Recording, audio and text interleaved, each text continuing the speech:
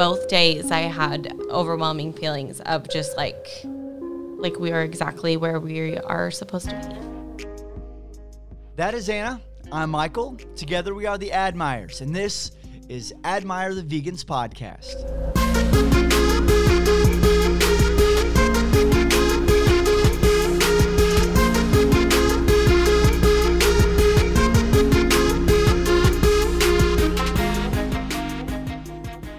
Welcome back, and thank you all for your support on the first two episodes. It's been neat hearing the feedback and just seeing the fact that you all are listening, and we're getting quotes from friends and family that we know you are actually listening, so that's really sweet. This episode 3 is actually 2 conversations about one weekend from a visit to the Iowa Farm Sanctuary on Saturday in Oxford, Iowa.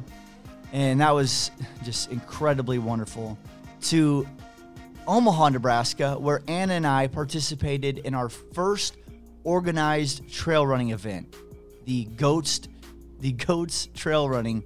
It was neat. It was really cool, and also a blur of a weekend, but the definition of fulfilling.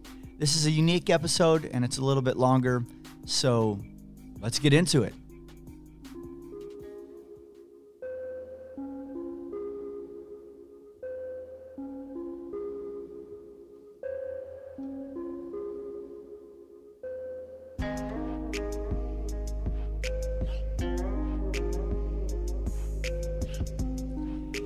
It is Admire the Vegans podcast like you have never heard it before. We are in a hotel room in Omaha, Nebraska. Anna just cooked a meal in here as we are carb loading for an event tomorrow, which we'll get to in a second. And man, it is we're finishing up, wrapping up a long day and about to get ready for even a longer one tomorrow. Anna, it's been an emotional day in like so many ways, but we are here now. We're having a conversation. It is 6:20 at night. Almost bedtime. We are going to end this and go to bed because we got a big day tomorrow. But yeah, how are you? How are you feeling right now? I'm doing okay. I'm kind of, there's just a lot going on. So I'm a little anxious, but yeah, it was a really good day overall. Yeah, it was a really special day. We traveled all across Iowa and into Nebraska. And, it's two-sided. We had a really emotional morning and it just kind of hit us in one way. And then, we get to Omaha and we're preparing for kind of, turning our minds another direction. And sometimes that can cause frustrations and tensions. And so that is why we were recording this at 6:20 and maybe not 5 o'clock. But that's what it's all about. I mean, it's been a challenging day to say the least, and we put a lot on our plate. And sometimes when you put a lot on your plate, it gets a little lopsided and tips over a little bit. But I'm happy to be here and talking with you. Yeah, we're here. We are here. Okay, so this unique road trip was originally planned about 2.5 months ago is when we started planning this. And it was around the Goats Trail Run. So Goats is a Greater Omaha Area Trail Runners Association. We like the name. And we've really liked trail running. I kind of started, and we talked about this in the last one, but I started trail running quite a bit last October about this time. We went to Sedona last year. We hiked, and we just love that outdoor, love that experience. And then so like, how do we, kind of lock this up at home? And we just started Googling trails, and we found a lot of really good trails around. And there's a lot of good stuff in Des Moines. Just hop on Facebook and you'll find your way to a trail if you're interested. But kind of got into that, and then winter hits. We kind of ran a little bit through winter, and then in the spring we really started running. And from there we were like, let's do something. Like, let's find an event where we can go and do. And it just took a little while to find the right weekend where we had some free time and just the right event that kind of fit some of the needs that both of us had and what we wanted to do with this kind of first event. So yeah, it's something we're we're really looking forward to. And I mean, I know when you first started trail running, both of us really, we would do that 5K loop around Browns Woods, and I couldn't make it around without stopping. I was going to say, I was so excited if I like made it to the halfway point. That was like the goal. It was the first goal. I was like, oh my gosh, I just want to finish the loop. And I didn't really think about going farther than one time around the loop. Yeah. And then, yeah, I don't know. And then I just really got into like being out in the nature. For me is like, I just explain it to people. Like it's somewhat different. I bet if I went and tried to run 10 miles on the pavement, like I really don't know if I could do it. But something like being on the trail, you never know what like deer is going to pop out in front of you, or I don't know. It just seems even though we run like the same Browns Woods trail every single week, multiple times, I still feel like it's a little different each time because things are changing with it, and I just love it. So anyways, yeah, I just have found it to be like kind of grounding for me. It's extremely grounding, and it is such a connection to nature, and one that, you know, you can get camping for sure. Mm-hmm. It's just more, you're just exerting more effort when you're out there, and it is challenging, and you're surrounded by the trees and the wind and the elements and all the other elements. But also, like, you know, we started running kind of this time last year. So, you know, we ran with the first snowfall last year, and then we ran when it was snow packed. And then we got out there and couldn't wait to get around Browns Woods when, you know, the snow started melting, and then it becomes green. And then through the summer, it's like extremely hot. And then now, like, the leaves are falling again. So the track has leaves all over and acorns all over it. Yeah. And so to your point, like, we have literally seen it change. It's different every time we're out there, but we have now seen it, you know, go through the seasons. And that's really neat too. Mm-hmm. Yeah. And I find, like, with trail running, just like another reason why I love it, I feel like I can pace myself a little bit better too, because there's so many different like inclines and things like that like you kind of have to. And for me, like when I was running on pavement and stuff, it just like gets a little repetitive. And yeah, I don't know. Just trying to get to the end. Yeah. Well, we'll finish up. So we start this episode just kind of talking about the event that kind of brought us to where we are right now.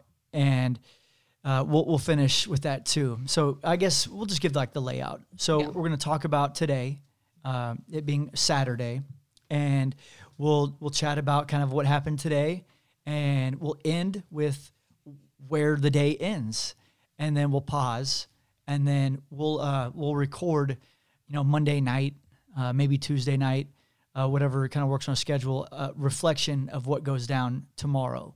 But we'll fully explain what goes down tomorrow a little bit later in this episode here.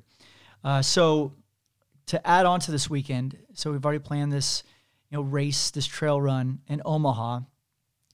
We're scrolling through Instagram, and here comes the Iowa Farm Sanctuary with a new event, the inaugural Carl's 5K, and it's Saturday morning in Iowa City, and we're like, we can make it happen. Mm-hmm. So why not? And it's something we've always wanted to do. We've always wanted to get to the Iowa Farm Sanctuary, but again, you know, finding the right time to slide over there and be able to make it, just I hadn't been able to do it yet. Mm-hmm. And so this was like the perfect reason to go over there. We can do a little 5K, do a little activity, support, you know, the Carl's 5K run, support the Iowa Farm Sanctuary. And you know, we were planning on doing this with your sister, brother-in-law, and their 3 kids. Yes, we were so excited. But they got sick, and so they were unable to come this weekend, which kind of stinks. Yes, but we'll all go together.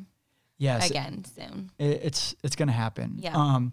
So to kind of begin this, and I think the best place to start is just kind of by describing exactly what the Iowa Farm Sanctuary is, and through that, I think people will be able to understand, you know, what even a farm sanctuary is, or farmed animal sanctuary is, and because they're some of the best of the best. Yeah. Well, I'll just start by just like reading their mission, because I think their mission is awesome.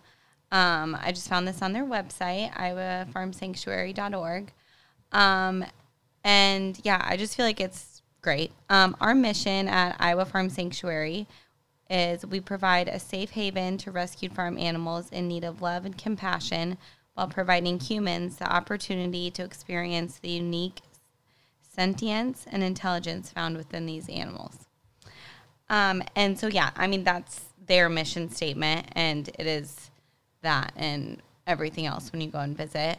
It's co-owned by a couple, Sean and Jared Camp, and they have like amazing workers there. We realized that today. Helpers, workers, volunteers, just everyone there.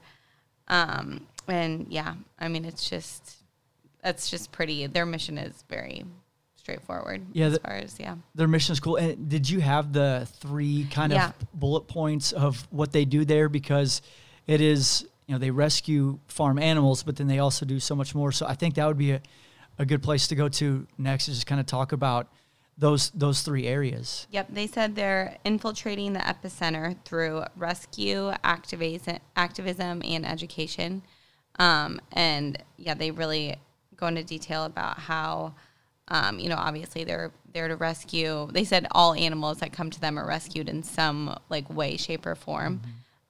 Whether it's just like being saved from being on someone's plate, or before someone else gets to them, or if they're injured or ill, just kind of, they take all rescues. And then the education part, they are looking to bring education into the sanctuary to educate humans on the impact of everything. And then activism, they are just, living, breathing, all of that. So it just is really cool. Yeah, it's a really impressive place. Yeah. I know, it gets me so pumped. Yeah. Yeah. And one of their residents, one of their longtime and very popular residents, was a steer named Carl. And Carl recently passed away, and in his honor, they wanted to do something to, kind of keep his tradition and his spirit continuing on at the farm sanctuary, at the Iowa Farm Sanctuary. And we never met Carl, unfortunately, but they did when we showed up there. They handed everybody a card with a little bit of information on Carl and who he was. So I do want to read that. We'll see if I cry. It's really good. I definitely. It kind of gets me too. Okay, so here we are. So bear with us. All right. Carl was a charming, charismatic, and mischievous soul. His personality was truly larger than life. While most people knew him as a handsome, towering, stoic steer, Carl was so tiny, sick, and malnourished on the day of his rescue that he almost didn't survive. Because Carl was born in the dairy industry, he was viewed as waste product, as male calves can't produce milk. The number 527 was glued to Carl's newborn body, and he was sent to auction to be sold for veal. When Carl was too weak to walk out on the auction floor, Iowa Farm Sanctuary was able to secure his freedom. Even though his chances for survival were low, Carl went on to beat all odds, growing big and strong and flourishing in his life at the sanctuary. Carl loved nothing more than attention, admiration, giving kisses, and receiving peppermint treats. Mm-hmm. Carl made the world a better, brighter, and more beautiful place, and his legacy will live on forever and always in our hearts. Mm-hmm. Yeah, and that's it's beautiful. Maybe hearing that, the words are wonderful, but being there and seeing how the animals are treated, and your sister is in the process of building a farm sanctuary. Yep. Happy Hearts and Hooves, and they're well on their way. They still have some of the legalities to get through, but they have a farm full of alpacas, goats, pigs. What am I missing? Alpacas, goats, pigs. That's all of them. It. Yeah, that's it. And then all their kids. And then their other animals. And then 3 kids. The real animals. No, yeah. So we knew, a little bit of like farm animals and Yeah. even alpacas and goats, and you start to kind of understand like how sentient they are and see how smart they are. When you feed the pigs, they run up to you with their tails wagging. They love belly rubs and all those things. But today was a totally different experience. Yeah, that was like a standout for me. Like I think the first thing I like really said when we were walking around was, it was just like shocking to me. I don't know what I was expecting. And I know like I've seen, like you said, I've seen Katie's animals grow from being little piglets, the pigs, and they're a lot bigger now. But they are not anywhere near full grown. And to see like animals at their like normal, what they're supposed to naturally be, like healthy, thriving, living. I mean, that was just like, oh my gosh, I've never seen a full grown pig, and I've never seen like a full grown, up close and personal, like steer. And I mean, it was just, I don't know why that I do know why, but that like just like straight up, I was like, oh my gosh, this is like exactly how it's supposed to be. And they were just so, I don't know. So they happy. just looked so happy. Yeah, you could see it. Yeah. And they're also friendly. And Sean Camp, who you mentioned as one of the co-owners or co-founders with her husband, she helped Katie get Cody, who was their first piglet. So they're one of their first piglets. Yes. Their first piglet from baby all the way up, and first rescue in that sense.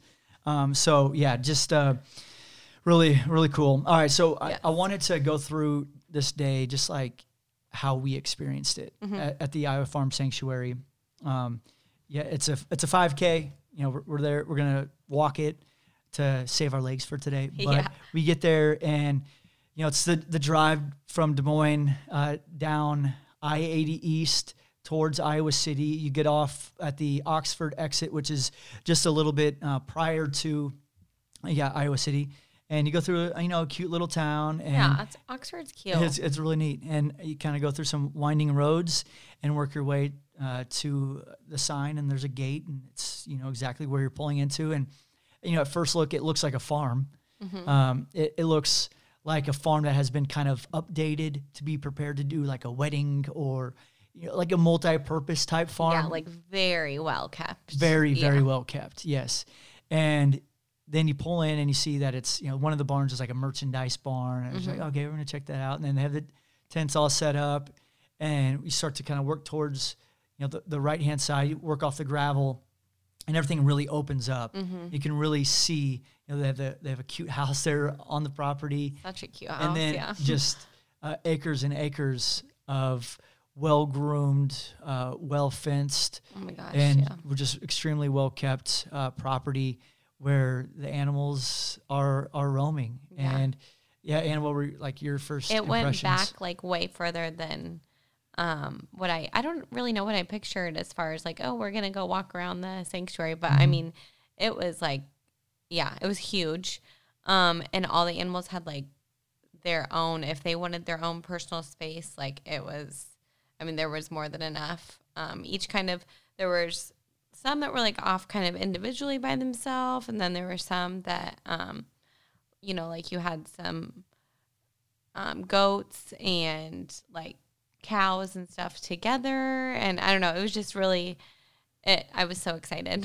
Some of the residents got their own suite, but I think that was by design. And then some of the residents were able to kind of roam together, which is really neat. So, but the gift shop was that's awesome. I want to talk about our new swag. I was going to start the whole podcast by bragging about our new swag. I know we don't have our camera on us right now to show it off. Well, we have phones, so we can make it work. We'll take a pic. I love them. It's the most comfortable sweatshirt I've literally ever owned. It's unreal. And I think one of the sweatshirts, if you purchase one, it goes to a week's worth of care for one of the residents.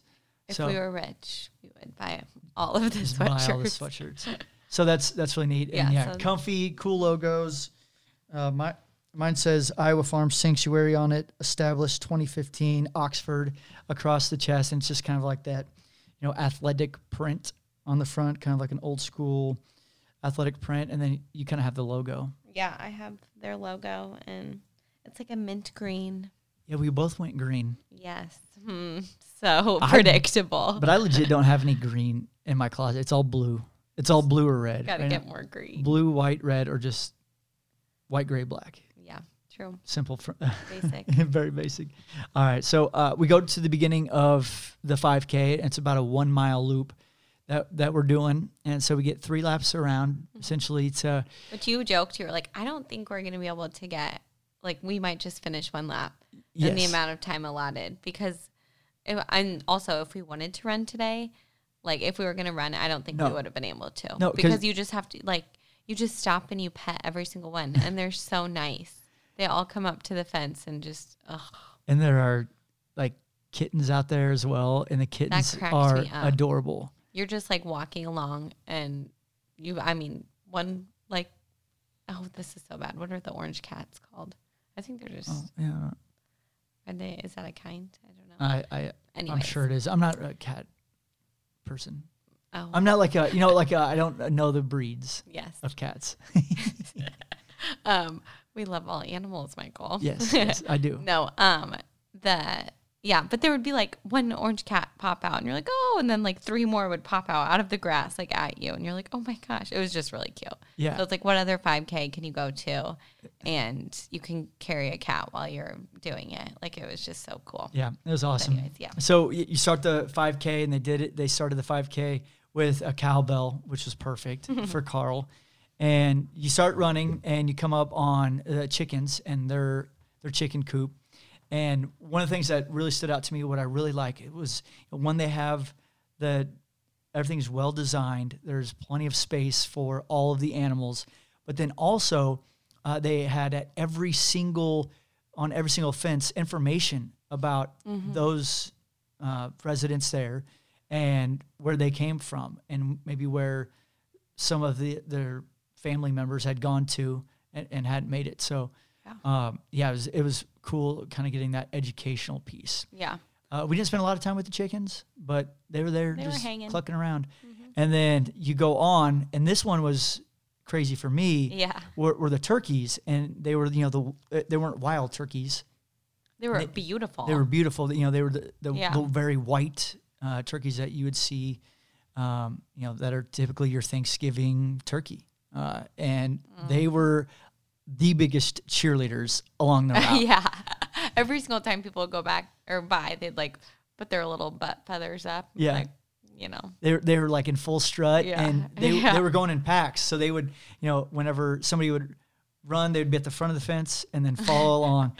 And they're really cute. I have never seen, I don't know where I would have seen turkeys before. Well, the only turkey, one time we went camping, remember? We were walking around and you jumped a turkey. Yeah. Yeah. we were camping back. It was like 2017. I remember because it was a year before our wedding. We're like, let's go camping, 1 year out. And we were like walking around, just kind of checking out nature. And a turkey jumped in front of you. It scared the crap out of me. Oh my gosh, I forgot about that. Well, yeah, so that's a wild turkey. Yeah, that's a wild turkey. Yeah. The brown ones. Yeah. And then these were the white ones. And I had never seen those up front or up close. And they're beautiful. They're and so beautiful. They got a little personality, a little swag. I feel like they were like kind of confident walking around that place. All right, so then you move on a little bit. You go past the chickens and the turkeys, and then I believe his name is Otis. Oh, I think I wish I got triple check, but you come up on Otis. I know, we were kind of looking, we're like, oh, are we? Otis is a sheep, and Otis was by himself because, apparently he has to be, away. He's kind of by nature an aggressive animal, but he's like the sweetest.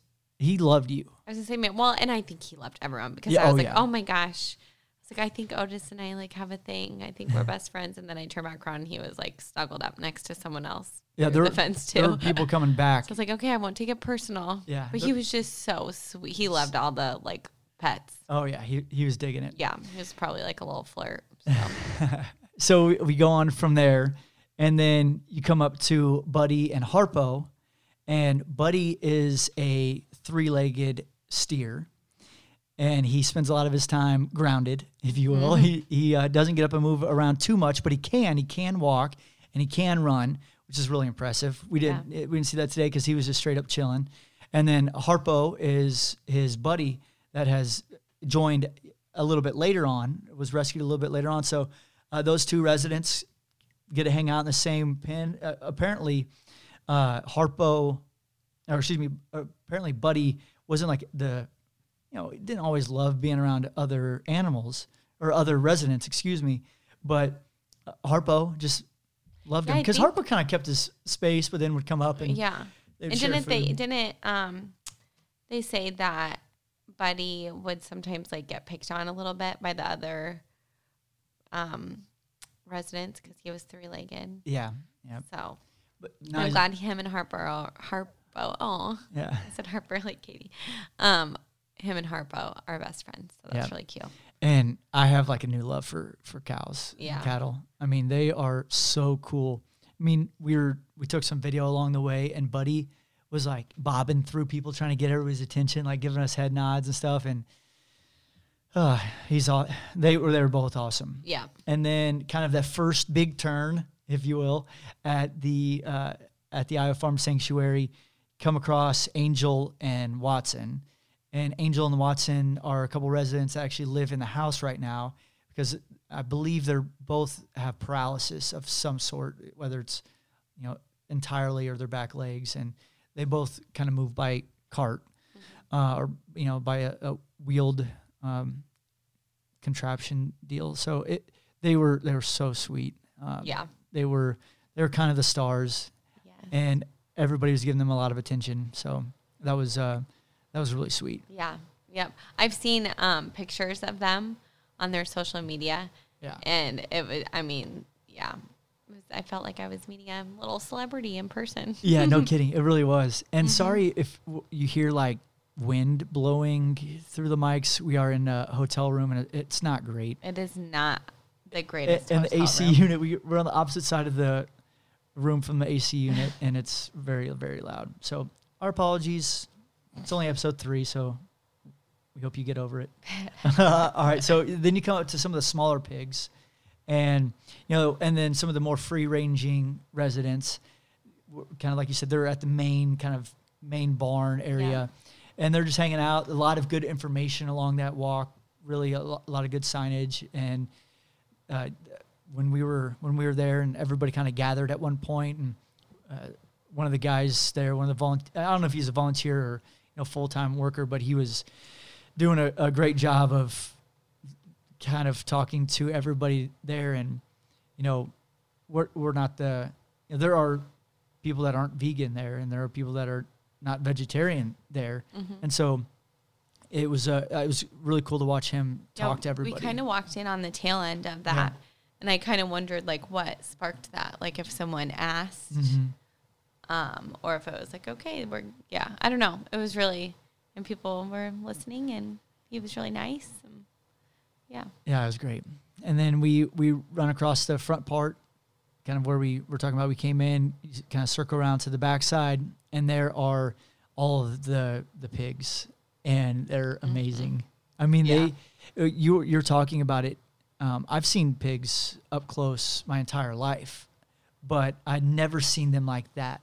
So tall and so long and so big, and just like running around the field like they were still, that like the puppy size, like the piglet size, almost like galloping. Yeah. I thought there's like 2 specific ones that kind of like I think we like spooked them a little bit by coming up, and it was probably like my like hi. Probably was like okay, get away, but they just like kind of full stride.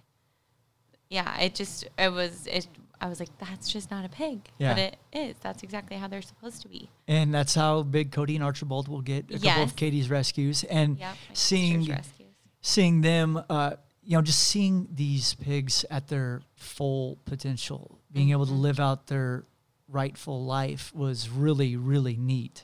Yeah. And just another one of those eye-opening experiences. So, yeah. All right, so then you kind of work your way around to the backside. It's more just kind of open space, a lot of cattle back there, a lot of cows back there, a lot of steers back there. And then there are some ducks on a pond and some geese.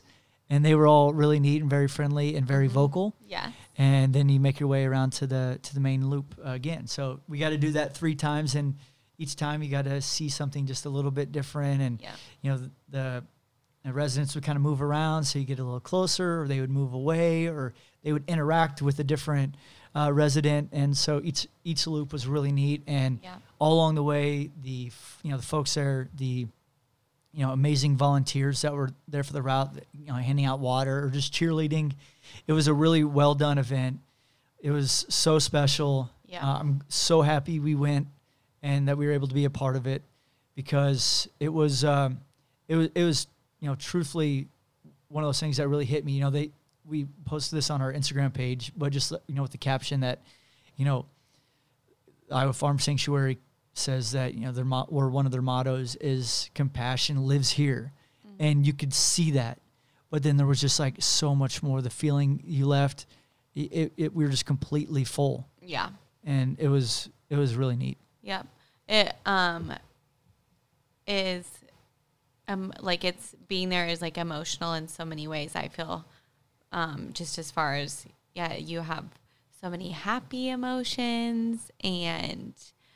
This is how they're supposed to be. The animals look so happy. And then it's like you have an emotion of like, okay, I just want to go out and can just every animal live like this? And then, I don't know, it was amazing. And I'm so thankful that we were there and that they offer that. And I hope that they do that every year. Yeah, 100%. They have to do it again. And we need to find more ways to get out there, because it's really neat. So kind of from there, we're kind of wrapped up. The event had to bounce out early to get to Omaha for tomorrow's festivities. Mm-hmm. But Anna, I was just kind of say, did you have any final thoughts on just the experience at the Iowa Farm Sanctuary before we kind of tie it up? I just feel like everyone should go experience the Iowa Farm Sanctuary or some sanctuary, because I feel like you can be at any stage. You can be just a vegan, vegetarian, neither of those, and you can still learn so much, and it can be so impactful, just in, any way. It was just really, I just think everyone should go see that. Yeah. And just seeing the animals like that, I mean, you don't even have to, just see them. 100%. And if you're unable to make it or are unsure at first, I would suggest giving them a follow on all their social media pages, especially Instagram, Iowa Farm Sanctuary. They are fantastic on there. They are always posting cute pictures of rescues, and it really tugs at your heartstrings. So yeah. All righty. I'm just thankful for it. Yep. Thank you for going along with that. And it did add an additional few hours to our original day, but it was one of those. It's one of those reasons that we are actually kind of here in Omaha, and I feel really good and filled up and motivated for what we're about to take on tomorrow because of what we experienced today at the Iowa Farm Sanctuary. Yeah.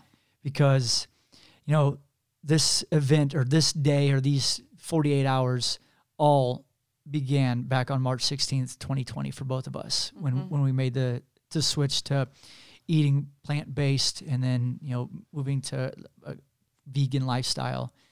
And one is the animals, and then also it was kind of the health aspect. And we wanted to push ourselves a little bit, and trail running kind of became one of those outlets for both of us, something we both really like to do. Yeah. And so we talked about how much we love it at the beginning. But also we've now, gotten to this point to where we were ready to kind of take on a new challenge. And, early on, especially for me, just, I don't know, being a guy, and, there's that masculinity talk that is tied into, what you eat and all that stuff.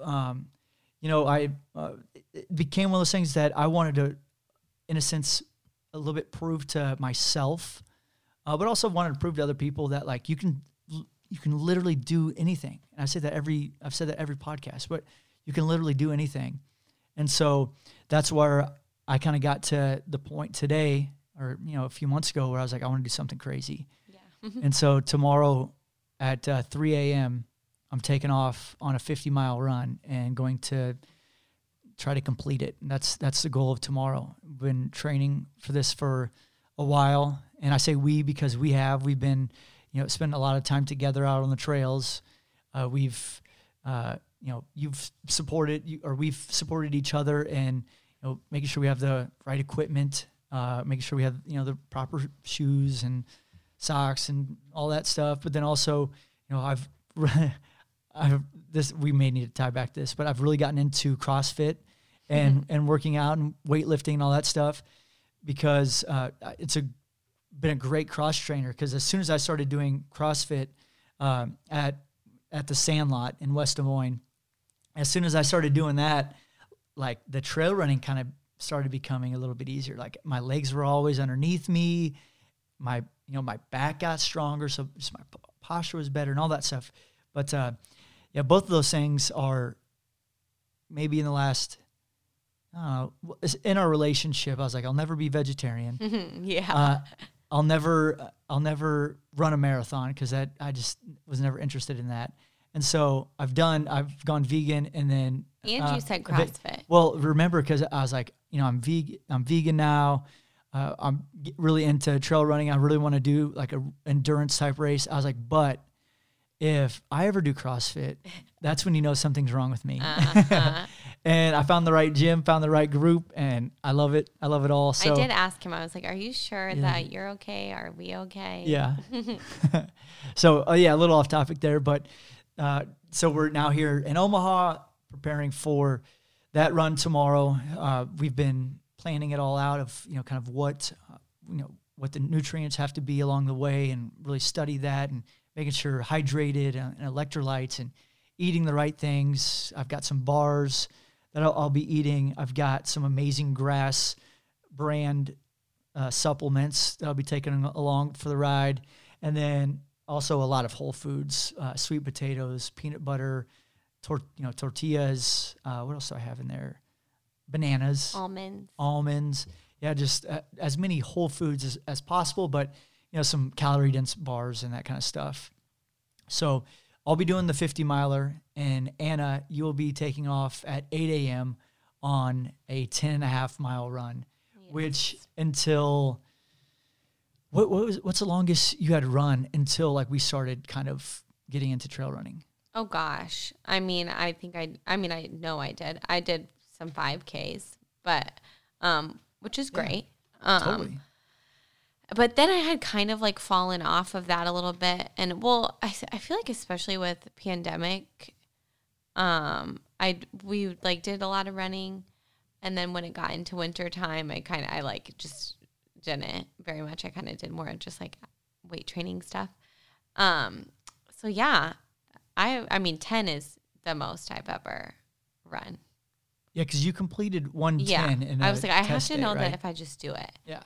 But of course, it's on the trail that we go to all the time. Every corner. I know when the inclines come. So that makes me very nervous, just because I always get I like my routine. And so not knowing like anything about the route, we're in a different state. I'm independent in some ways, but I'm also like, oh my gosh, I'm starting the race like without you. Like you're not going to be there. We've like start all of our runs together. So that is nerve-wracking, but yeah. So I'm excited. Yeah. Yep. And I'll hopefully get done the hope is like you'll be done around 10:30 in the morning. Yeah, and then you're going to be. And my goal is to finish. Yeah. And the cutoff time is 5 p.m. So it starts at 5 p.m.'s cutoff time. I think I can get done before then. Hopefully, if everything holds up, if my legs are able to hold up. it's been dicey the last, I don't know, 4 weeks. About 4 weeks ago, I kind of had some, plantar fasciitis. My knee kind of got funky, and then I rested, and then I was running like it wasn't even a problem. Like I was probably my strongest about 2 or 3 weeks ago.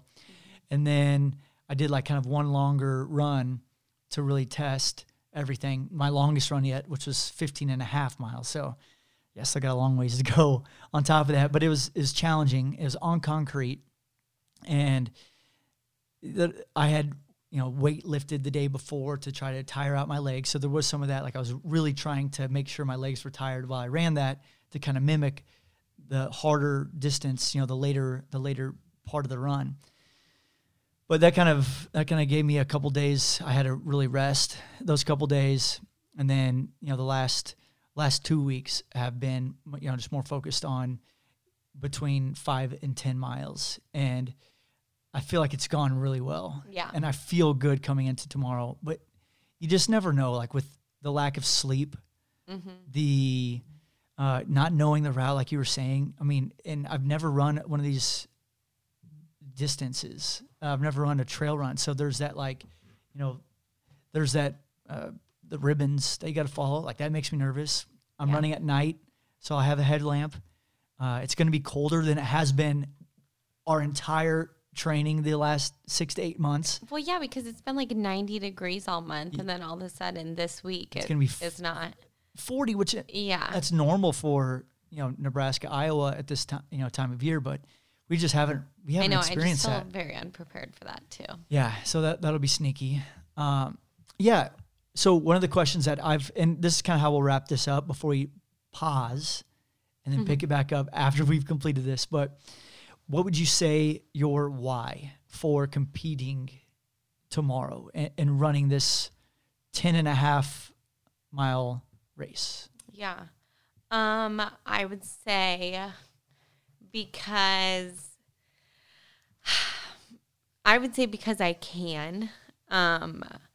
Just because, oh my gosh, why do I get so emotional?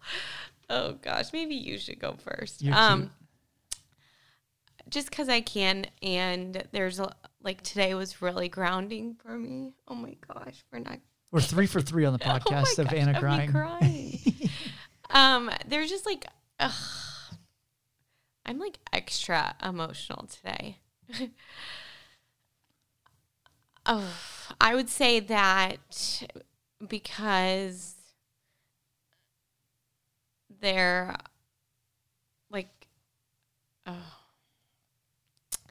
there's a lot of beings in this world who can't live life to their full potential, and I feel like I almost need to for them, and then I'm doing that in a way that is not harming them, and it's actually making me healthier in a way that I personally never experienced. And so, yeah, I don't know. I'm totally butchering this because I'm worried about crying. So hopefully maybe tomorrow or whenever we do it, I'm a little bit more clear. But I'm really excited for tomorrow. I feel like we've both grown a lot in the past year. And part of that is just being healthier, mind and body. And this is just totally a part of that. And it all, I feel started on March 16th when we went vegan. So, yeah. I think that was beautiful. Oh, gosh. I hate that. I'm I know you do, my but mouth is quivering and I sound, yeah. Just don't wipe the tears with your mascara on the new Iowa Farm Sanctuary sweatshirt. Okay, I will not. Please. Yeah. No. No, I think that was beautiful. I'm so sorry that I was not expecting that. So that's enough for me for tomorrow.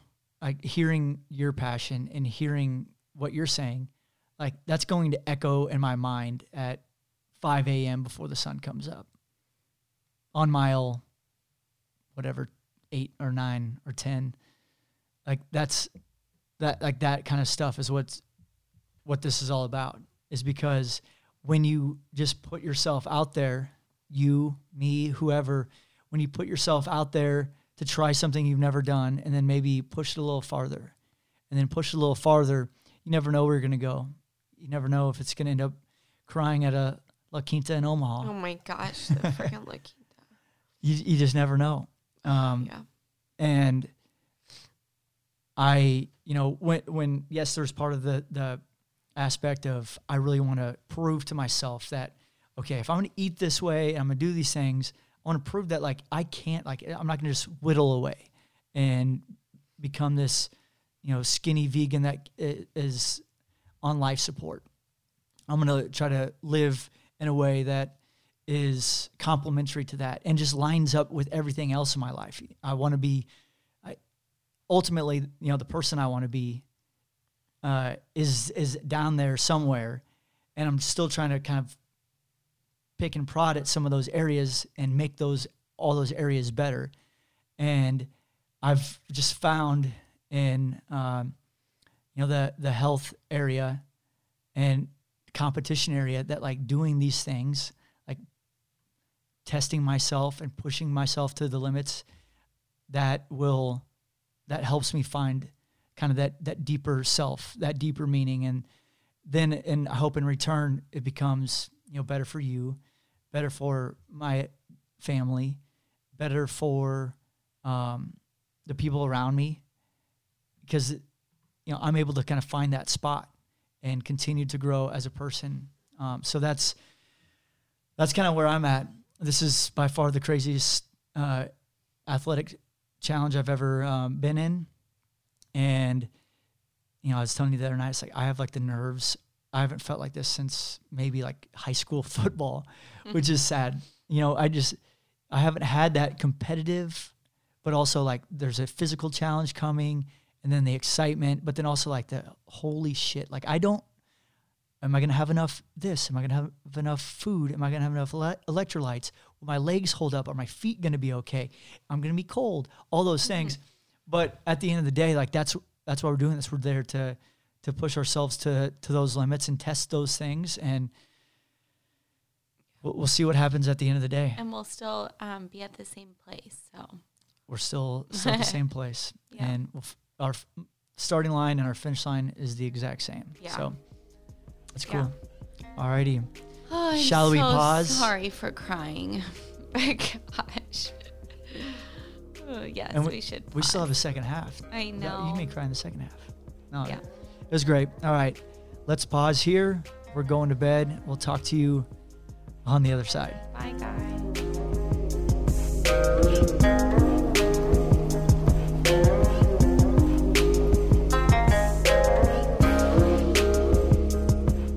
Just like that, we combined to run 60.9 miles and drove another 120 back to Des Moines. But oh, so much transpired during that quick ATV podcast break. We're back with the post-Goats race recap. And it was a day that started with a 1 a.m. wake-up call. It has been an absolute blur since we recorded that. Are you awake? I mean, barely. I feel like I don't even know, like, what day it is or what time. I mean, like, for example, it's 10:30. Yeah, 10:30 on a Tuesday. At night. You get up at 1 a.m. Sunday morning. You have the full day of race activities. We decided to stay in Omaha once we were done. We were both exhausted and hungry and needed a bed. And so we found a hotel, a much nicer hotel for part two. Thank gosh. For night two. And yeah, slept as much as we possibly could. And then I had to work the next day. We actually had a really busy day with my work. So I had to get back to Des Moines at a relatively decent time, which when we planned this, I thought, I'd have a little bit more leeway on the front end of a Monday than I actually did. And then you were getting life back together around here. We had a lot of personal stuff we had to take care of. And it's just oh my gosh. I feel like I was in my brain was still on 100 though. Yeah. Because I came home and for no reason, tried to redesign our own, our whole house. Yes. Our house has been redesigned. Because it's I don't know, my brain was just not my body was tired, but my brain was not Yeah. after yeah, the whole weekend. I'm right there with you. It does those races and just like stuff like that kind of unlocks a little bit like in your mind. But then also we it's part of those things, or whenever we're scheduling a trip or whenever you schedule a big event, you're kind of like, you get to that point and you don't really think beyond that. But then it happens and it's over and like, oh crap, like I've got to figure out, we've got stuff happening. I've got work. We've got plans this day. We've got another thing this weekend. And so you got to like really kind of celebrate it, enjoy it, in which we did our best and kind of gather our thoughts. And then it's back to reality. For sure, yeah. And that's kind of why we are recording this at 10:30 at night on a Tuesday, is because it's still somewhat fresh. But we have had some time to kind of regather our thoughts. But also, we want it to be timely to where, Wednesday passes, Thursday passes, we get to the weekend, and maybe it's not the same as it is with it being so fresh. So that's why we are doing it now. And I say we just jump right into it, kind of how the day started, where we left you off. We go to sleep. We got about 4 hours of sleep, and I felt like it was actually decent, all things considered. Slept really hard. There was a lot of ruckus in the hotel. Like, you could hear people all night. But, I mean, I felt like we were both fairly unfazed, woke up refreshed and ready to go. Would you say the same? Yeah, I would say it reminded me of, like, there's a few things that I compare it to, like that feeling of, you don't really know care what time it is. You're just up and you're like, okay, like something's happening today. Like, I don't know, like an early Chiefs game tailgate or something. You're just like, I don't care that it's 5 a.m. Totally. Or like Christmas morning, or like just something like that. You got to get to the airport at 4:30 in the morning to catch your flight to it's like, it is what it is or whatever. Yeah. No, but like waking up for work like at not a decent time is like not as easy. But yeah, no, so I agree with that. Yeah, so we get up at 1 a.m., throw on a little Paul Cawthon, get the vibes going real good in the morning. You were a lot more like pumped up than I was, though. I was trying to force it, but I knew it was going to be a long day. It's what do they say? It's a marathon, not a sprint. Yeah. In many ways, but no, we got up in the morning, got feeling, took the shower, kind of got everything packed around, loaded the car, loaded the truck, and drove over to the race site, the GOATS race site, which was at Cunningham Lake in Omaha on the north side of town. And it was like a 5-minute, 10-minute drive from the hotel to there. So we get there, and it's about 2:15. We pull up to line. We were a little unsure, fully of like, we've never done this before, so we weren't sure like exactly what entrance to go into and what would be open, what wouldn't. And lo and behold, the gate was locked when we show up. And so we're both just like, oh my gosh. But there are 20 other cars in line. Yeah. So we were not alone. Yeah, and we weren't like the first ones up to the gate. So there were other people. When we're like, oh, well, everyone's going to be late together. Yeah. And somebody like busts out an axe and smashed some guy like literally grabs an axe from his trunk. Yeah. And everybody just sprints to we're like, what the heck? Everybody's back there clapping. It's 2 a.m. It's 2:15 in the morning. I think everyone was delirious. Yeah. Everybody just clapping. Woo. And it kind of was like one of those things where, you kind of jog your mind a little bit, but then it's also, damn, in a very short period of time, I'm taking off to run 50 miles. Mm-hmm. And so we get to the starting blocks, if you will, 3 a.m. I've got all the gear on. I've got all my food. I've got my drop bag. I'm feeling pretty ready to go. But at the same time, I've never done this before. So there was so much uncertainty heading into this to where you just have like a million things going through your mind. Did I pack enough of this? I think I talked about that on the first part of this podcast. But yeah, a lot was going through my mind as we get there. It was really cold. I think I will drink coffee next time instead of like a green, pre-race workout type drink. And yeah, because it was really cold. I wasn't really anticipating that. And so that was chilly. And yeah, we get to the starting blocks. You're there. There's a hug and a kiss, and it like we were off. It wasn't the fastest start. It's a 50-mile race, so it's not like you're in starting blocks and take off like crazy. It was kind of like just like a slow saunter to get going. Yeah. And then also everybody was being so polite. It was really funny to watch, actually. Yeah, it was. There were like 3 of us that were there with a family member support. or someone like significant other in there. And everyone was like spread out, and I was like, okay. The lady was like 3, 2, 1. Have a good day. And everybody just looks at each other like, okay, all right, no, you go first. It was the most Midwest beginning to a race I've ever been a part of. Oh no, you go. Oh no, it's okay. Me, no, you. And eventually we did take off. And as I go take off, you go take a nap. Yeah. Because I props was to you for kind of getting up at 1 a.m. That was awesome. I loved standing out there with you, but it's just like when I had my shorts on because I wore what I was going to wear for my race. Yeah. And that wasn't like the original plan because originally I was going to go back to the hotel room and like sleep for, let's see, you start at 3, my race is at 8, wanted to be there probably at like 7-ish. So like 4 hours I was planning on like ish sleeping. But like we said, the hotel, which I don't know if we'll ever agree on like who exactly was the one to make the decision on the hotel. But we were done with the hotel when we left at 1:30 in the morning. To say the least. Yes. But anyways, yeah, so no, I was like, I'm not going back and sleeping there by myself. So I just like wore whatever I was going to wear for the race then. So anyways, I was in shorts and it was cold. So when you took off, I like took off back to the car.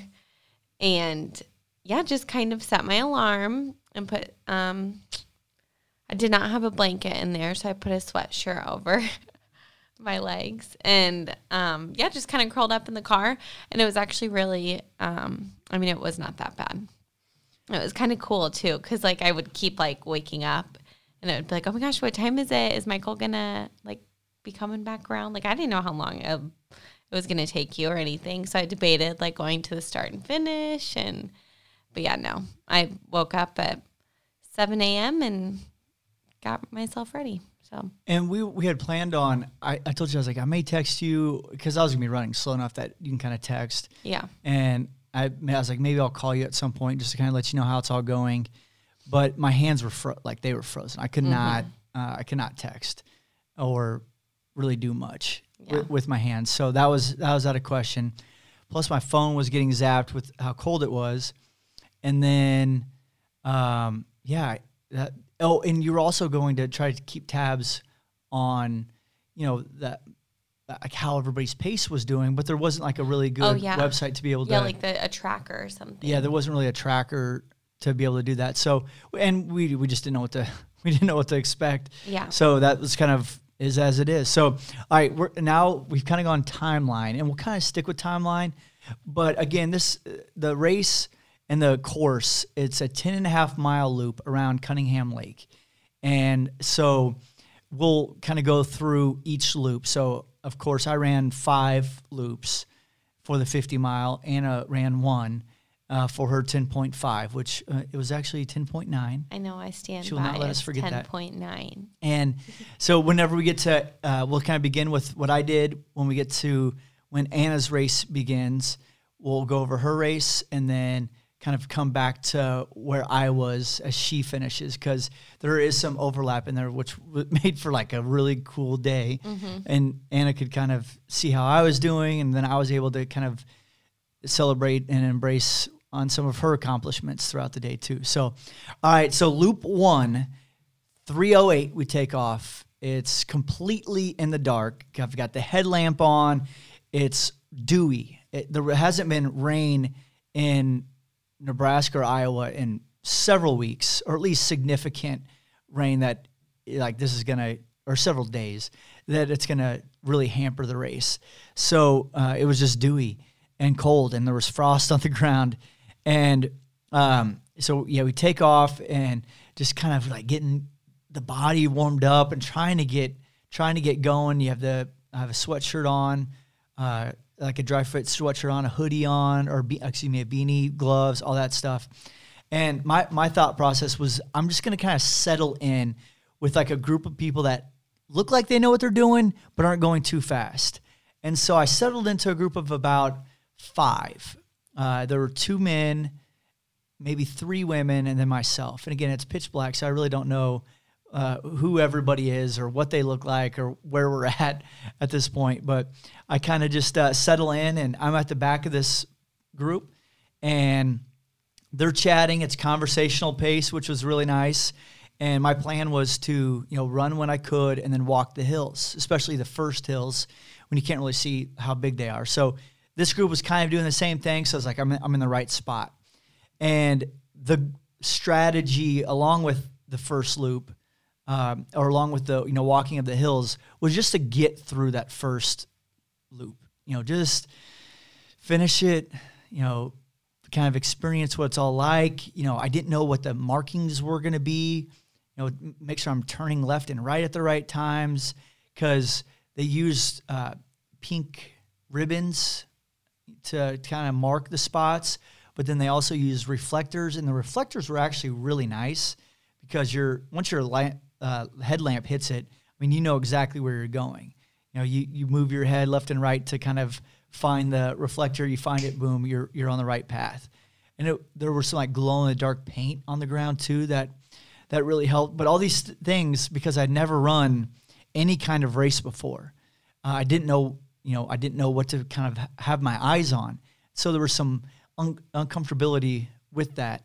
And so that's why it was really nice to kind of settle in. And I started talking to some of the guys, because the 3 guys in this group, we kind of moved ahead and made our own group, and then it became just me and this guy named Andrew, nice guy from upstate Michigan. I learned his whole life story, and in an hour and a half of running together, and we went back and forth. Just, it was so cool. It's like this is like the only place you experience this, is just having this conversation with a complete stranger.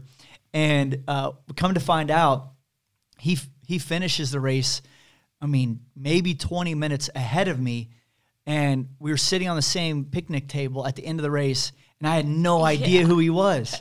I had no idea, and you had to point out, like, hey, I think that's... Because you said something, I was like, oh, did you get his name?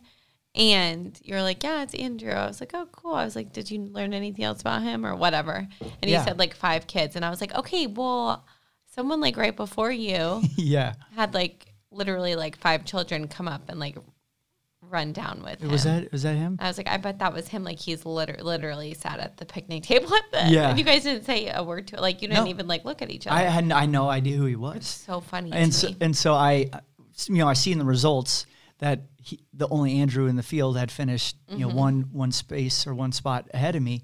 So we connect the dots, and I assume that's him. I still really don't know, but anyway, I get to the end of the first loop, 10.5 miles. Which, for a little perspective on this, prior to Labor Day, I had never run more than a 5K. May have gotten a 4-miler in there at some point. Maybe in high school, I accidentally ran more than 4 miles, but I really don't recall a time doing that on purpose. And so, this is like the longest really I've or one of the longest I've ever run. My longest training was 15.5. So, I'm feeling really good at this point that I've completed one loop. My body feels fresh. It's really cold. And so I kind of go to that first transition. There's an aid station at the end of the loop, and then about, halfway at each loop. And so loop 2 begins, and I lose Andrew. So it's just me on my own in the dark. And, I just refilled my water, got a few more snacks. I had a couple protein bars in there. I'm hammering some, more hydration tablets, that kind of stuff. And, just take off. And this loop was cool. Like, it was just me in the dark by myself. And I'm just sitting here thinking, like, this is exactly what I wanted, the whole time. You sent out a text I remember, like, I woke up at Oh, yeah. 6 a.m. or whatever, and you sent, like, 15 miles in, like, feeling good or whatever. Yes, and that was... And so I remember thinking, like, okay, so he's done 1.5 loops. Yep. And that was, like, the only text I could physically get out because I was just like, I've got to get something out to Anna. Yeah. Because, Thank you. going back on that. Geez, there's some things I kind of forget about this. Mm-hmm. So, yeah, kind of cruising along, just, making sure I'm finding my spots again and kind of getting a feel of maybe how, this is going to run throughout the entire day.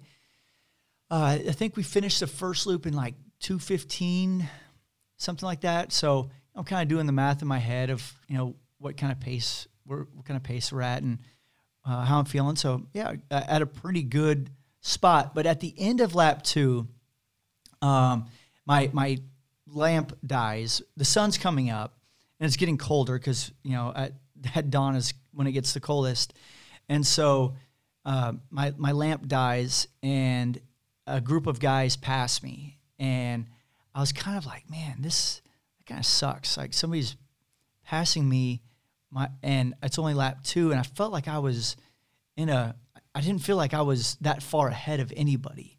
So I'm like, am I running like 20th right now? Am I near last place? Because 21 runners started this race, which wasn't a big field, but it was a passionate one.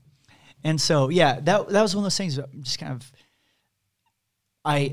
and throughout the race, I kept having to remind myself, I'm running my race. I'm not running anybody else's. I'm not competing against anybody else. I've got to do what I set out to do, and that's finish.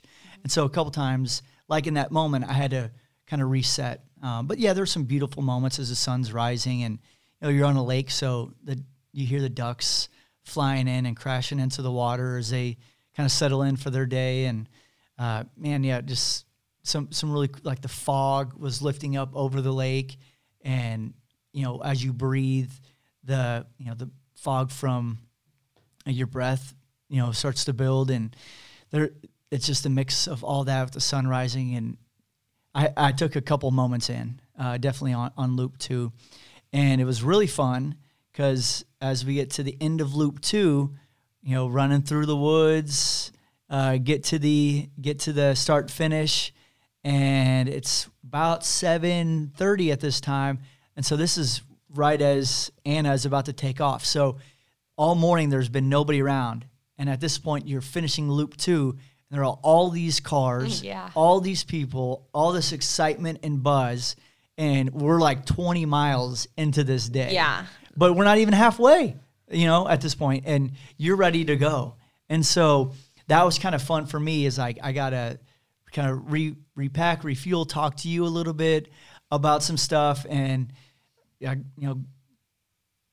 of send you on your way. I start loop 3 at about 7:30, I think, and leave you to get ready for your race. And I think at this point, I want to kind of turn and take a break on what I'm talking about and go back to you, babe, and just like talk about your race, because at 10.5 or at 8 a.m. you're set off for a 10.5, which ends up being a 10.9, which is amazing. And just kind of tell me about as you get to the starting line and maybe some of those experiences, and then take us through your race. Yeah. So yeah, it was like there was a little bit of an awkward, like I woke up sitting in the car at 7, and you're seeing like people like rolling in, like cars and stuff. And so I'm kind of sitting there, I mixed up my little like pre-workout thing, and I ate my breakfast, and it was just kind of like, okay, when do I go out? And like it was cold, like you said, and I'm just like always cold. So I didn't really want to go out and like socialize too early in the cold. So yeah, I went up there, and everyone was it was just like so chill. I don't know what I was expecting, I think. But yeah, so like I've only done like the bubble run and the color run. And I think that's really like just kind of those fun type deals, like with my cousin and stuff. And so like this seemed really serious to me. So just like out of my league a little bit is how I felt. So that was like I would say I was anxious like a little bit and kind of like felt awkward about how it was going to start and like that many people, because there was like a decent amount of people, because for the 8 a.m. start, it was my one loop, and then there were people doing 2 loops, so what, like 20 miles, and then people doing 3 loops, which would be the 50K, so that'd be 30 miles. So everyone that was doing all 3 of those started at 8 a.m., so you didn't like really know like who was doing what, and I don't know, which it doesn't matter, but and yeah, so everyone was just kind of like there, like filling up their waters. Not a lot of people were like really, everyone was just kind of like hanging out by themselves. And then I liked that I was able to see your like take off or start, because it did like ease a little bit of the like, okay, it's just going to be kind of like go. Mm-hmm. But it was exactly like that. They played the Star Spangled Banner. Oh, nice. So we all stood there and did that. And then it was just kind of like, okay, let's go. And it was like, I don't know, I hate starting to run like all together in a clump like that. Like everyone's just like on top of each other. And I mean, with the trail run, like it's like you're on like a trail. Like it's obviously, it's small and narrow and like curves, and if you like hit the wrong spot, you'll run into a tree or like fall into a hole or something. So it's just like weird. So yeah, that was kind of different to start running around with a bunch of people. And then somewhere along, I don't really know exactly like how long it took, but like pretty quickly after everyone, it just like everyone kind of dispersed a little bit. Like everyone kind of got in their own little areas. And I loved it. I think that, yeah, I don't know. It was really interesting because I feel like, well, and I was anxious about the route and the terrain that I didn't know. And it just kind of, I don't know really where my mind went, but it was just like, okay, this is fun. And I appreciated like the group, appreciated the kind of like everyone was so positive around. I feel like everyone was like, if you passed them, they'd be like, good job. Or, you know, like it was just like, that was how everyone was. So yeah, I don't know. And I feel like once the halfway point came, because at halfway it was like, they called it church. Yeah, the runner's church. Yeah. So I don't know. I was expecting, I don't know what I thought it was. But yeah, it was just like a little, at like the 5 mile mark. Little shelter. Shelter. And there was at one point, like there was this guy with like a megaphone. Oh, yeah, yeah. The volunteers were were so cool. Oh, my gosh. There was a guy with a megaphone, and then there was the like vuvuzela. Yeah. Yeah. Like yeah. Just like people playing instruments. Like it was so cool. And it just made you like, I don't know, a little pep in your step. Oh, yeah. Yeah. So that was like the halfway point. And I was like, okay, that kind of came like a little bit, quicker than what I thought. I think I just worked myself up so much. So it came a little bit quicker, and it's feeling good. It was beautiful around. Like there were certain bends. Like I'm trying to think about where it would be. But yeah, like where you'd come up over the hill and it would just feel like the trees and the fall colors, and it just was so beautiful. So you just kind of like look around. I did like about twist my ankle, I think maybe 50 plus times because I don't know. There were just like a lot of It was a rough terrain at some points, and they would mark the little tree stumps that had been cut because a lot of the trail had been fresh cut within the last like week or two, and they would do a little pink glow in the dark spray paint, so you could kind of see it, but also when your legs are just like going too, you're kind of like and all of a sudden which I don't mean to interrupt you, but on lap 1 when I'm running with Andrew, I completely biffed it. So this Yeah. dude was telling me, he's like, yeah, this is actually like my 50-mile train. This is my second one of the week because I'm training for the 100-miler coming up. I'm like, oh my gosh, this guy's a Great. stud. And so, trying to like somewhat be impressive, and I fall, barrel roll, pop up. And I was like, hey, I'm officially a trail runner now. Yeah. Because once you fall, that's when you know. He's like, yeah, if you don't have like tears in your clothes and this, and this, you're not really a trail runner. So So you're that official. reminded me of that. Gosh. Yeah, no, I mean totally. I'm actually shocked didn't that fall. I didn't. That's So wait, does that mean I'm not? No, I just think that means Catch yourself there. you're super talented. Yeah, that's what it You have is. really incredible balance. Yeah. But yeah, no, that and like also like what you said, it was like there were some slippery parts. Mm-hmm. But I had my new trail shoes that I was just like absolutely loving. And they are like, they were perfect. But yeah, so then I don't know. So part of the trail, which I'm sure you'll talk about this too, but they would like weave it in and out of like kind of like cement trails that are new, like the new bike trails that they had.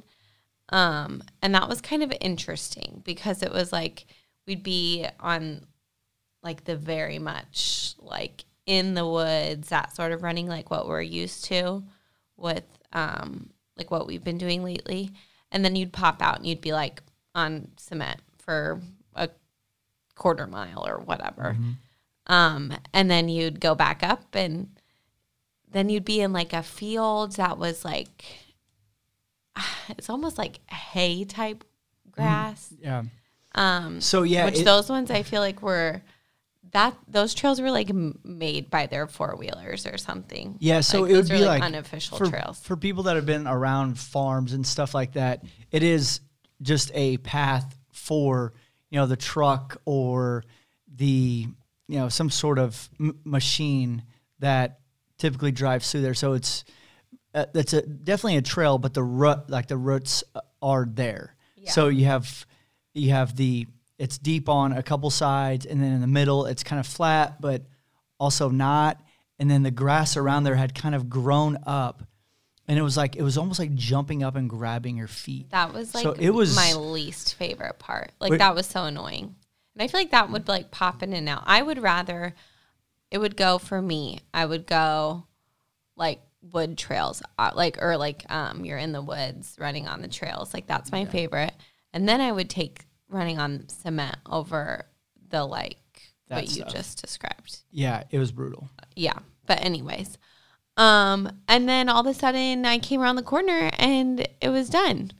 And I was just like, I don't know. I can't even, a lot of people, okay, so I'll go back. Like, yeah, I noticed, basically everyone was like walking the hills. So I kind of like followed suit to that. And that was, I mean, there were a few at the beginning that was like just running because that's how we've trained. And then I kind of followed some people's leads on the last ones. So that was like really interesting to see people's approach with that.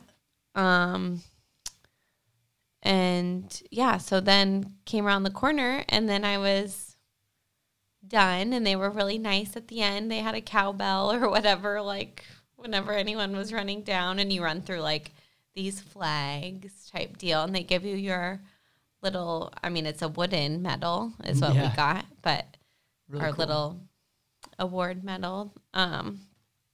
And then you were there, which I thought was like so fun. I didn't know for sure if you would be or not. But you were like refueling, and yeah, that was just, it was so much fun. I'm glad I did it. And I do feel like I want to do like more next time because I feel like I could. No, that's So I was kind of like, oh my gosh. No doubt. You were itching for another lap. I kind of was. Yeah. Yeah. But no, I'm glad that, I mean, I started to feel like a little weird in some places, but like my body, but yeah. But yeah, I mean, then like seeing you at the end was super fun. Like seeing you at the start and at the end. And then everything in between was just like, there was not a negative about it. So, and I feel like that maybe is all in like mindset or whatever, but I was just happy to be there. Yeah, you took a great approach, and so proud of you for how far you've come, first off, but then also just the way in which you ran that race and the meaning behind of what you ran it for, and the purpose of which you ran it for. It wasn't, you chasing a certain, calorie or a certain step or a certain this or that to hit a diet. It was, or anything like that. It was literally just because you loved it. And you loved being in the woods and all that stuff. And at the end, we did kind of set up a thing where we're going to ask each other 3 questions. So Anna wrote 3 questions. I wrote 3 questions. And we're going to ask each other them at the end. So we'll tie back to a little bit of Anna's race here in a second. Does that sound good? Perfect. Okay, cool. So yeah, you finish your race, and as I'm finishing loop 3, so we kind of need to go back to the beginning of loop 3 for me, because I left after 20 miles about 30 minutes before you started. So kind of in my mind, I'm like, I'm gonna see Anna at some point on this loop, and I was just kind of assuming that. But I was also like, if I don't, that means my timing is probably pretty good. And so there was a little bit of that. It's like, if I see Anna, that'd be awesome. But also, I hope if I do, it's really late in this, or it's towards the end.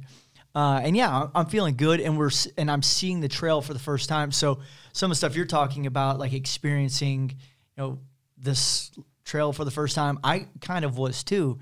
Seeing what it was like. And, there are some of those bluffs, like you're saying, you kind of come around and you see the lake, and then you're run over a couple of different bridges. There was like the terrain where you're running through a lot of pine trees, which was a surprise. So you have the pine needles, which are loose. You have the traditional woods, which is, mud packed or dirt packed with leaves and stumps and all that. There's a little bit of gravel. There's about a mile stretch of concrete, which you kind of liked. I absolutely hated. And I was like, at one point was just like, I'm done with it. I'm going to be running in the side on the grass because the concrete was destroying my knees.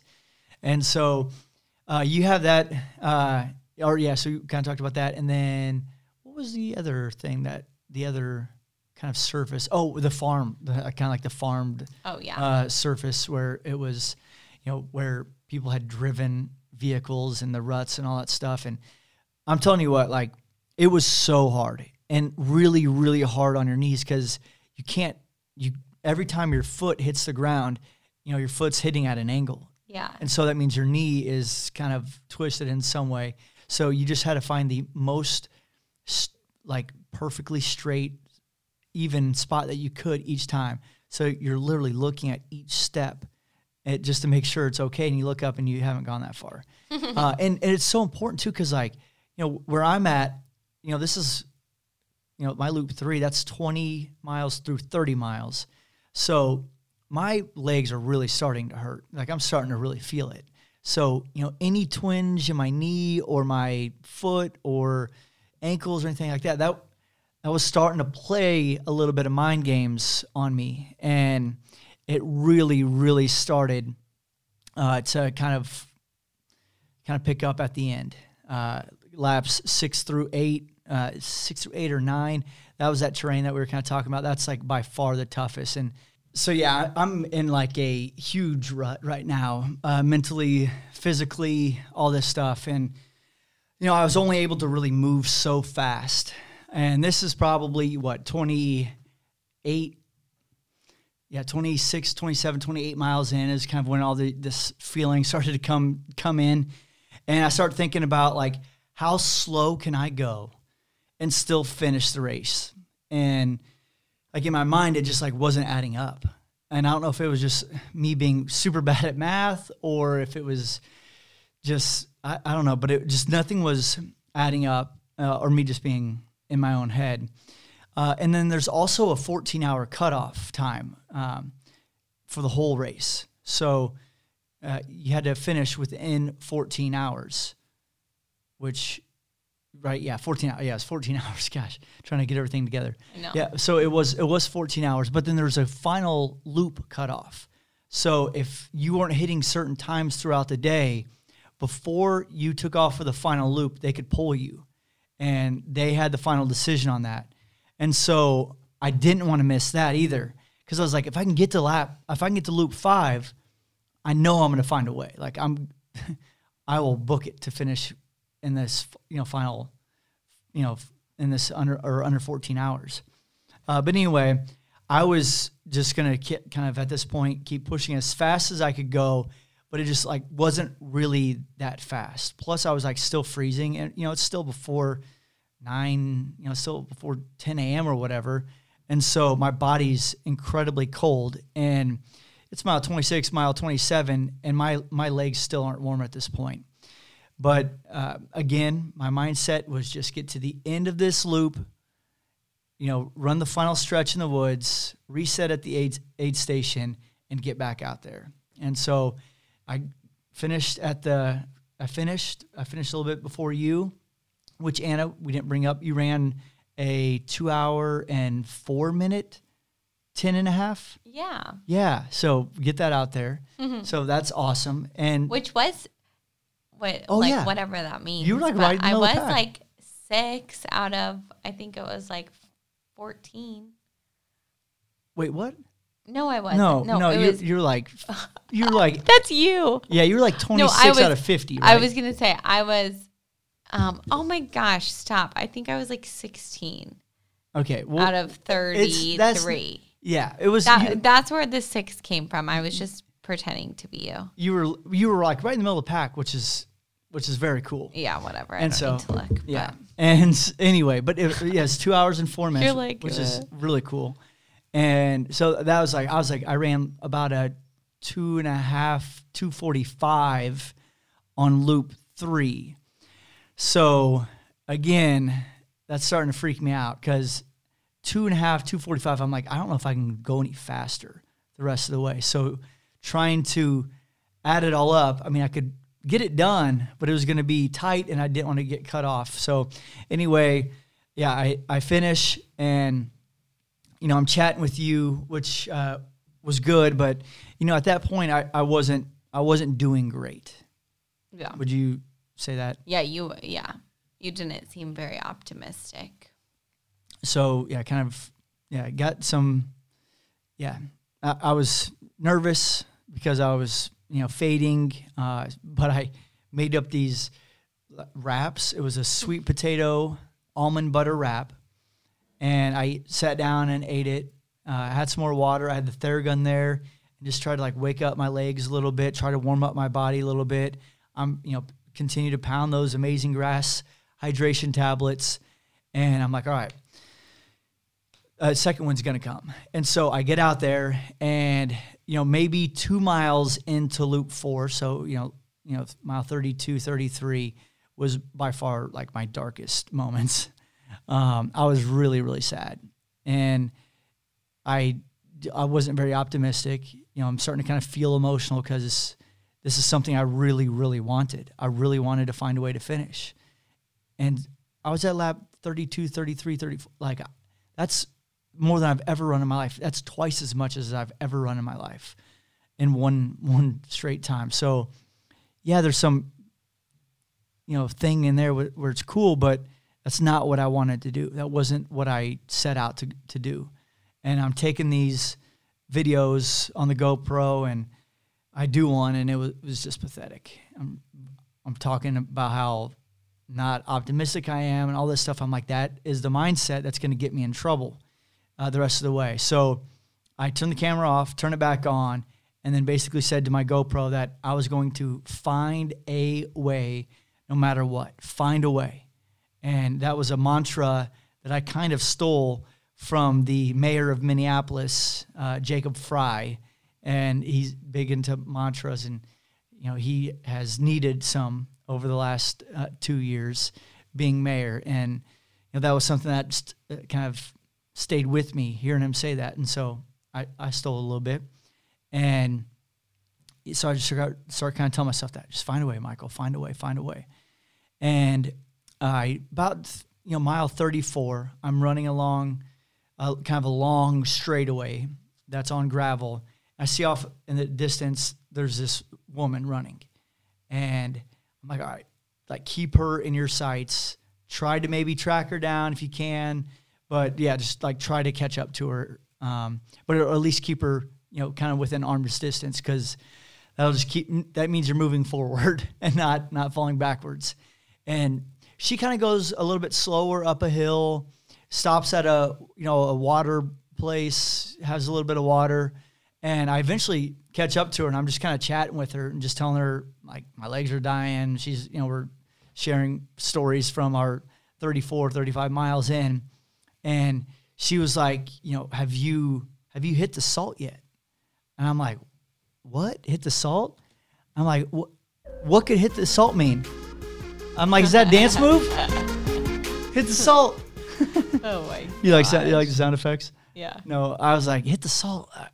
What do you mean? I'm like, I'm taking these hydration tablets. I got a bunch of sodium, and she's like, no, you need like pickle juice. You need to take a couple shots of pickle juice or have some pickles. And I was like, I've heard of this. I got you. And so just talking to her and whatever, I start to kind of, feel better. And so I start we're running side by side, but I kind of am like running at a little bit faster pace. And she's like, all right. She's like, I can't run at this pace. I'm going to kind of back off. You're running a little faster than I'd like to. I was like, all right. Well, thank you for the advice. I really appreciate it. And I'm still thinking, what am I? I'm going to go take some shots of pickle juice at the next aid station, which was like about a mile away. And so I knew I could get there. I knew I could get to the next aid station. And I'm starting to I'm maybe about 10 steps ahead of her. And she like shouts, hey, by the way, my name's Brooke. And at that moment, I was like, this is exactly what I needed, because my sister's name is Brooke. And there's just these moments out on the trail that happen for you, and you just know that there's a sign out there. And so this is a sign. Here we go.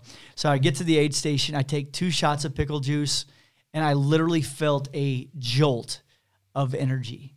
It was unreal. It was like nothing I've ever experienced before, from ultimate darkness to feeling great.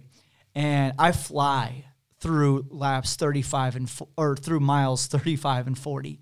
I mean, as strong as I felt like I was going fast at least. And yeah, so just chugging along, and it's through that tough terrain, those 6 through 9 of each loop.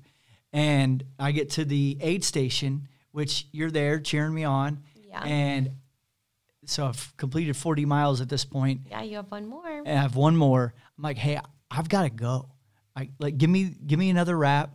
I know. I was like trying to socialize. Yeah. And you're like, I got to get back out there. I was like, this is as good as I felt. I'm going to try to capitalize on it. So hydration tablets, a couple more shots of pickle juice, bartender, here we go. Yeah. Slam them. And then I have my wrap, and I start walking with the wrap to keep the legs warm. I get like halfway through the wrap, and I put it in my pocket. Ew. And then, oh my God, don't worry about that. And so I take off, and yeah, the first 3 or 4 miles, I was feeling unbelievable. And then I start to lose it. I ran 8-9 miles as strong as I ran any, back-to-back mile stretch the whole day. And it was miles, 36 through, 44 or whatever. So feeling fine. But from there, it was just, each time I was kind of telling myself, all right, just finish the loop, and then we move on to the next loop, because you can't think about it. But I don't have that next loop. So then it was, for me, all right, make it to that park bench, and then I believe I can get beyond it. Or make it to that tree, or make it to the top of the hill. And then I just kept setting like markers in my mind to try to get past it. And then I did have a woman who had passed me, and I'd come to learn at the end she was running the 50K, but I thought she was running the 50 mile. So I was like, oh my gosh, I don't want to have another person pass me, because I was like, when I was running at my strongest, I was kind of thinking I had passed a couple people at the aid station.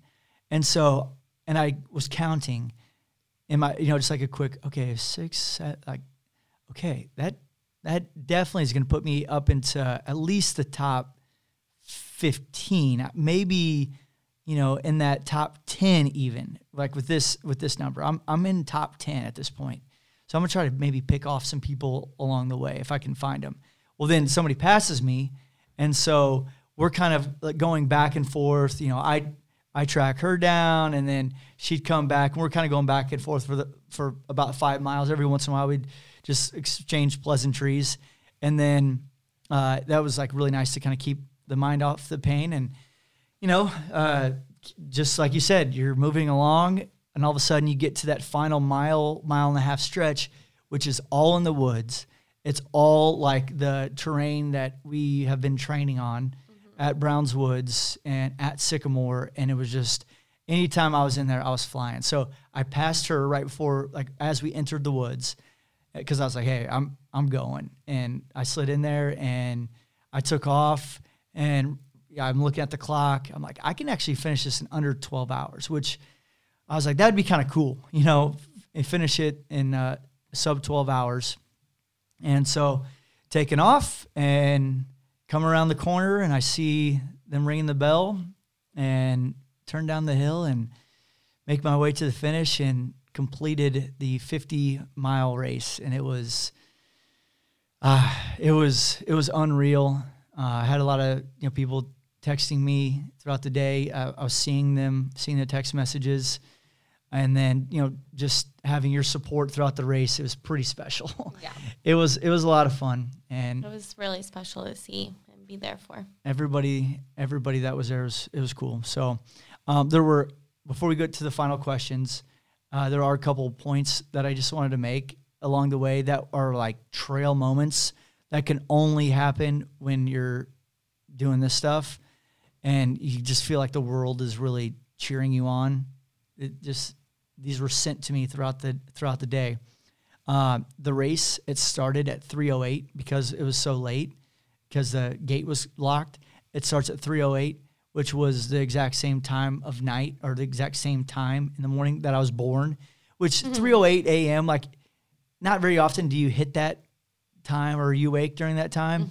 And so it's just always been kind of a fun time for me, whether it's, you're on vacation and you stay up a little bit until 3:08 or whatever, or on your birthday, you get, family calls you or texts you at 3:08. Yeah. So I was like, okay, this is kind of cool. And then, the pickle juice moment where Brooke sends me a message, tells me that I need to hit the salt.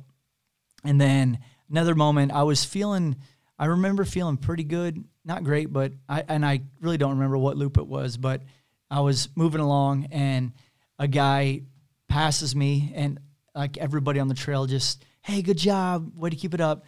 And this guy, yeah, he's flying. So I think he was on 50K, and he looks back and he's like, hey, good job, keep it up, keep grinding.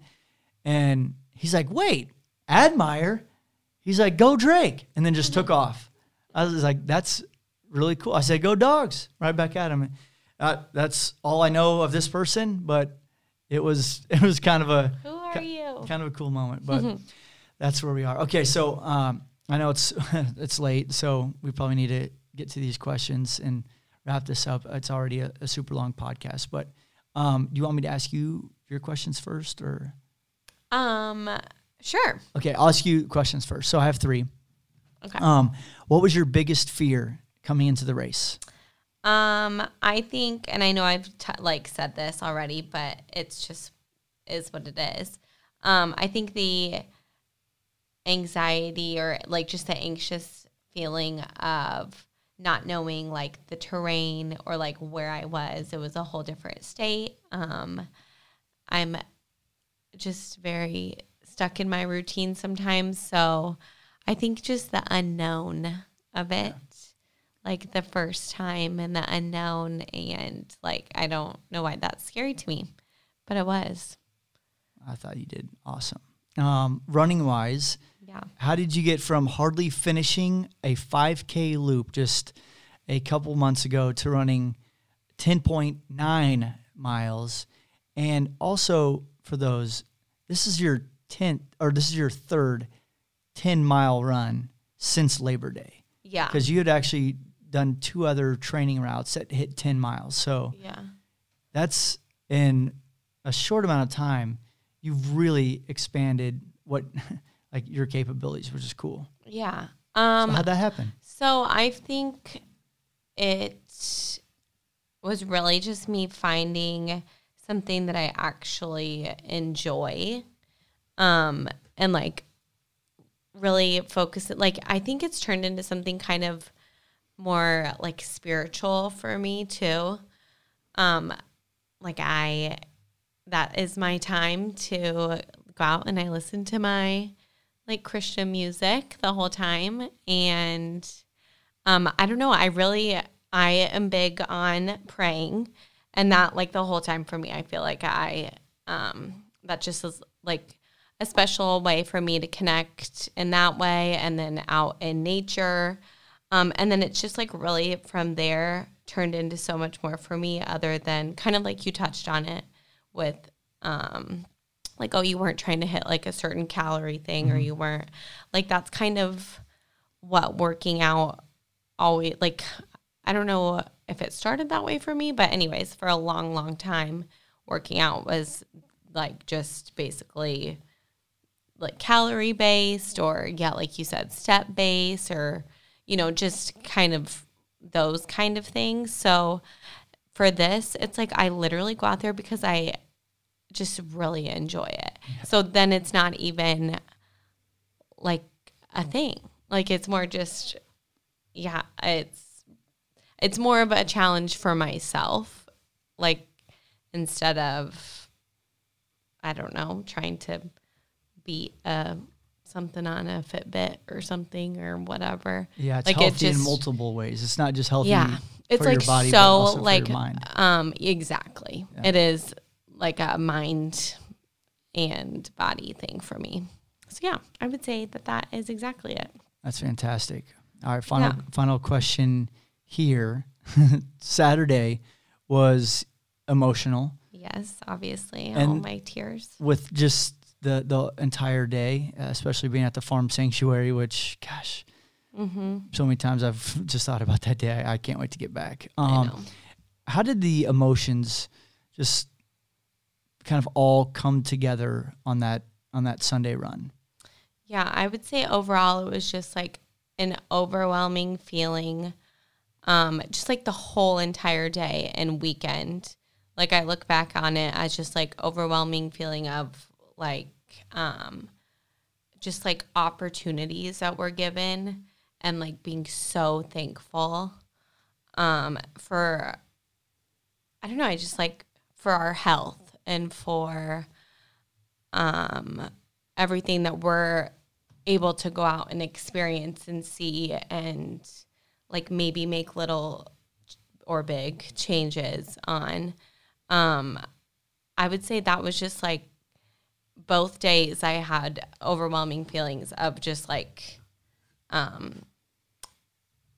just feeling like we are exactly where we are supposed to be right now. So that's so, that was going through my mind. Exactly. Really? That same line. Like, it just felt each step of the way we were exactly where we're supposed to be. yeah.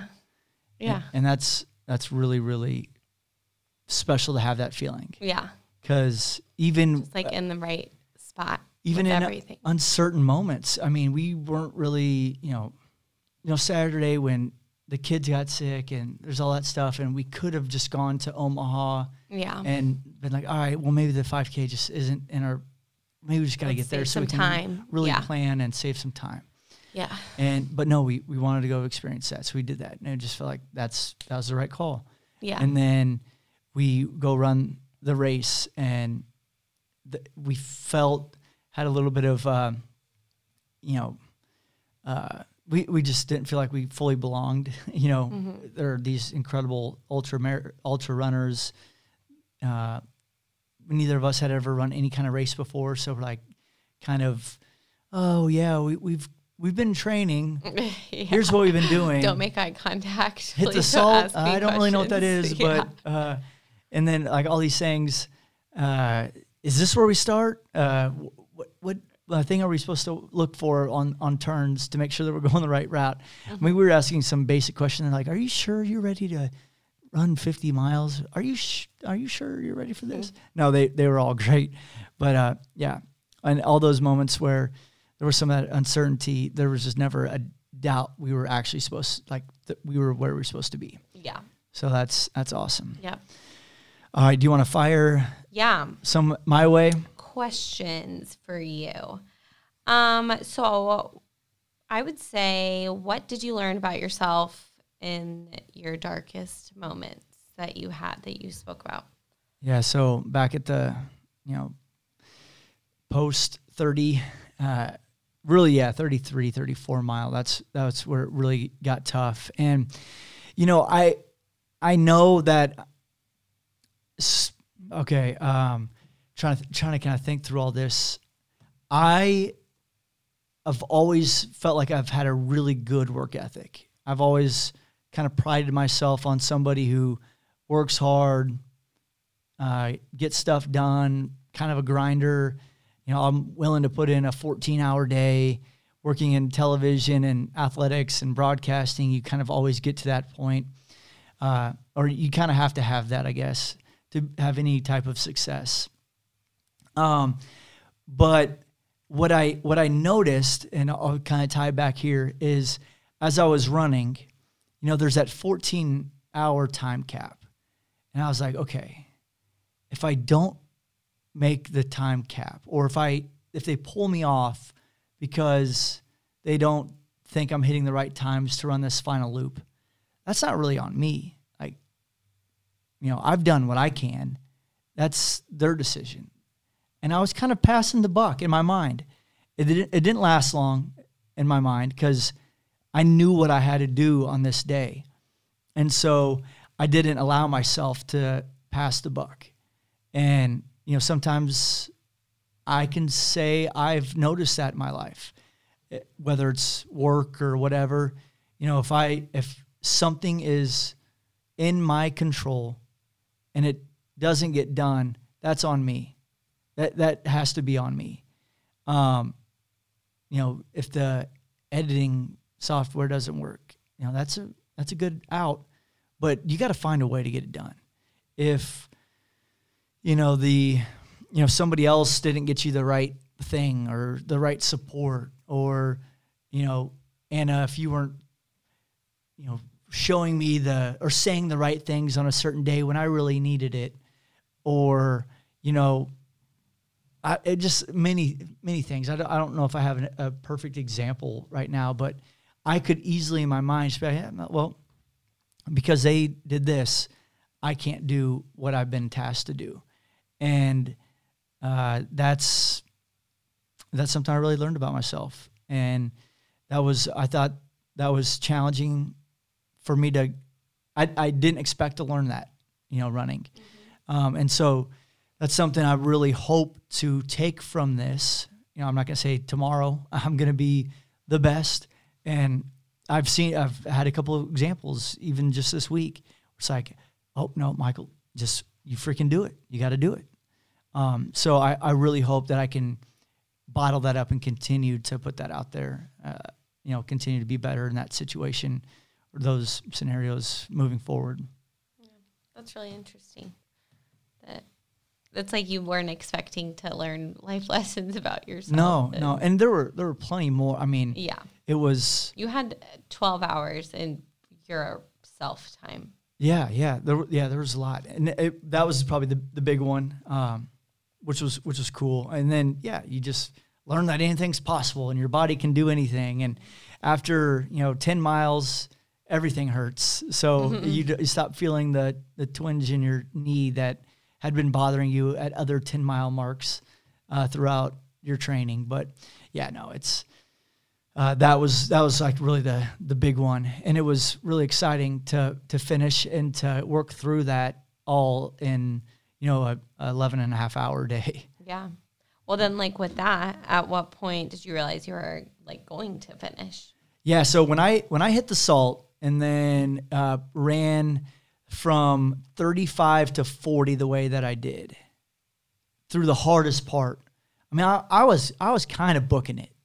And I'm going through that area that we said that sucks, and I'm bouncing in and bouncing through stuff and hills. I'm like, oh, yeah, I'll walk it, but, this is a really good stride up this hill, or looping around some trees. It was just like during that time, I was like, I'm going to finish.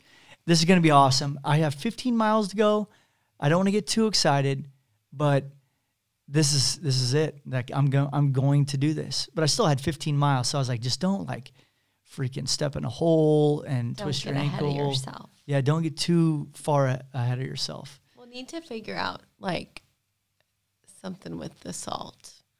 Like a dance move or something, or something. I think I can. I mean, Keep that living on. I've got millions of dance moves. You do like dirty martinis. There's a lot of salt in them. Maybe we should have cheers to that cheers tonight. to that. Okay. My final question for you. What is your final answer? Yes. What were your emotions when you did finally cross the finish line? Yeah, I mean, it was just an accumulation of everything. Yeah. It was having your support there, just your love, and you sat there all day, and you got up at 1 a.m. with me. You competed. You did your thing, and then you stayed around and were there the whole time, and, the first person to greet me. And then, yeah, just people that were texting throughout the day, and also just being like, hell yeah, like this was awesome. Like it was so freaking hard. It was such a grind. My body hurts. This sucks. You put in a lot of hours in the woods, had worked out, been working out really hard, been eating right. And yeah, we strayed from a proper diet, or, have some drinks here and there, whatever, or a couple weekends we go hard, whatever it may be. But like during the week, we really hammer it down, and like we've been able to progress. And it's just like, hell yeah, like all this stuff is coming through. And it's like, man, if we continue to line up all these moments where we know we're supposed to be, if you continue to stack those on top of each other, you're eventually going to get where you want to be. And that was one of those moments where it's like, hell yeah, I feel like I'm just a step closer to where I actually want to be as a person. And that was pretty fun. It was emotional too. I mean, I was crying, and I was just so happy that I did it, because I wanted it so bad. Mm-hmm. Everything kind of aligns. Yep, there's no doubt about it. Yeah. So we better wrap this thing up. My favorite question that I've been getting is like, oh my gosh, dude, like 50 miles, that's crazy. You're nuts, man. What's next? What's next? And so I think we both said it'd be cool to do like a destination type thing. Yeah. Like go run somewhere, whether it's, do some sort of a 20-miler in Colorado or Arizona or whatnot. I don't have a 50-miler in mind yet, because I would like to do one where it's like 20, where you can kind of enjoy it a little bit more, because this was just a complete mind, like it was me versus my head. And I would like to do one where it'd be hard, it would be a challenge and all that stuff, but I'd like one where we can kind of... Yeah, like I was ready to go get a drink after. Yeah, oh my gosh, yes. Or something. I mean, we did get, okay, so Batty, yeah. Shout out. We... Like we said, we were not going to stay the night. We thought for some reason it'd be a good idea to drive home after. But, I mean, after the race, you were like, I don't want to sit in a car, which, duh. So then we just got like a random hotel room, which was a lot nicer. And then we ordered Modern Love in Omaha. We spent way too much on the two of us. And It's so freaking good. Yeah, seitan chicken, you know, like Oh, they did a bucket of wings. of seitan wings. Yeah. Oh my gosh, it was so good. And they also have cauliflower wings too. Like you could do that, like a bucket of cauliflower wings, or that I guess chose. Pasta, salad. The salad tasted really good. Hammered electrolytes, body armors, and Gatorades, and water, and what was the other thing they had? Mozzarella balls. Oh yeah, mozzarella balls. But yeah, no. Anyways, Modern Love's just so good. Yeah, it was great refuel, and then we crashed, and then it was back to reality. So what's next? We'll come up with something, because I think I want to do a couple in between the next crazy thing, but that was fun. Yeah, that's fun. So all right, we'll wrap this up. Hopefully everybody enjoyed this episode. I know it was. Sorry, it was kind of long. It's kind of a long one in total. So this is where it all concludes. Until next time, thanks for joining us. Bye. Oh man, what a weekend, and we are back to reality. That's how it goes, right? As we mentioned before, this is us sharing our story, and by doing so, we hope to show a little bit of maybe what's possible, whether it's eating a plant-based diet or taking on a new challenge or just living your life to the fullest, or heck, maybe this is just an entertainment thing. I don't know, maybe you find Anna and I's conversation entertaining. Yeah, maybe it's us showing, how we live as a married couple, and maybe there's something you can take away from how we talk to each other. I don't know, but this is, we're having fun doing this, and so we're going to continue to do so. That's that. We'd love to hear from you. Again, our feedback is motivating, but it's also crucial for us to continue to get better and continue to get you guys what you want to listen to. We are housed on Instagram, but also you can email us, admirethevegans@gmail.com. Hit us up. As always, lead with your heart and eat plants.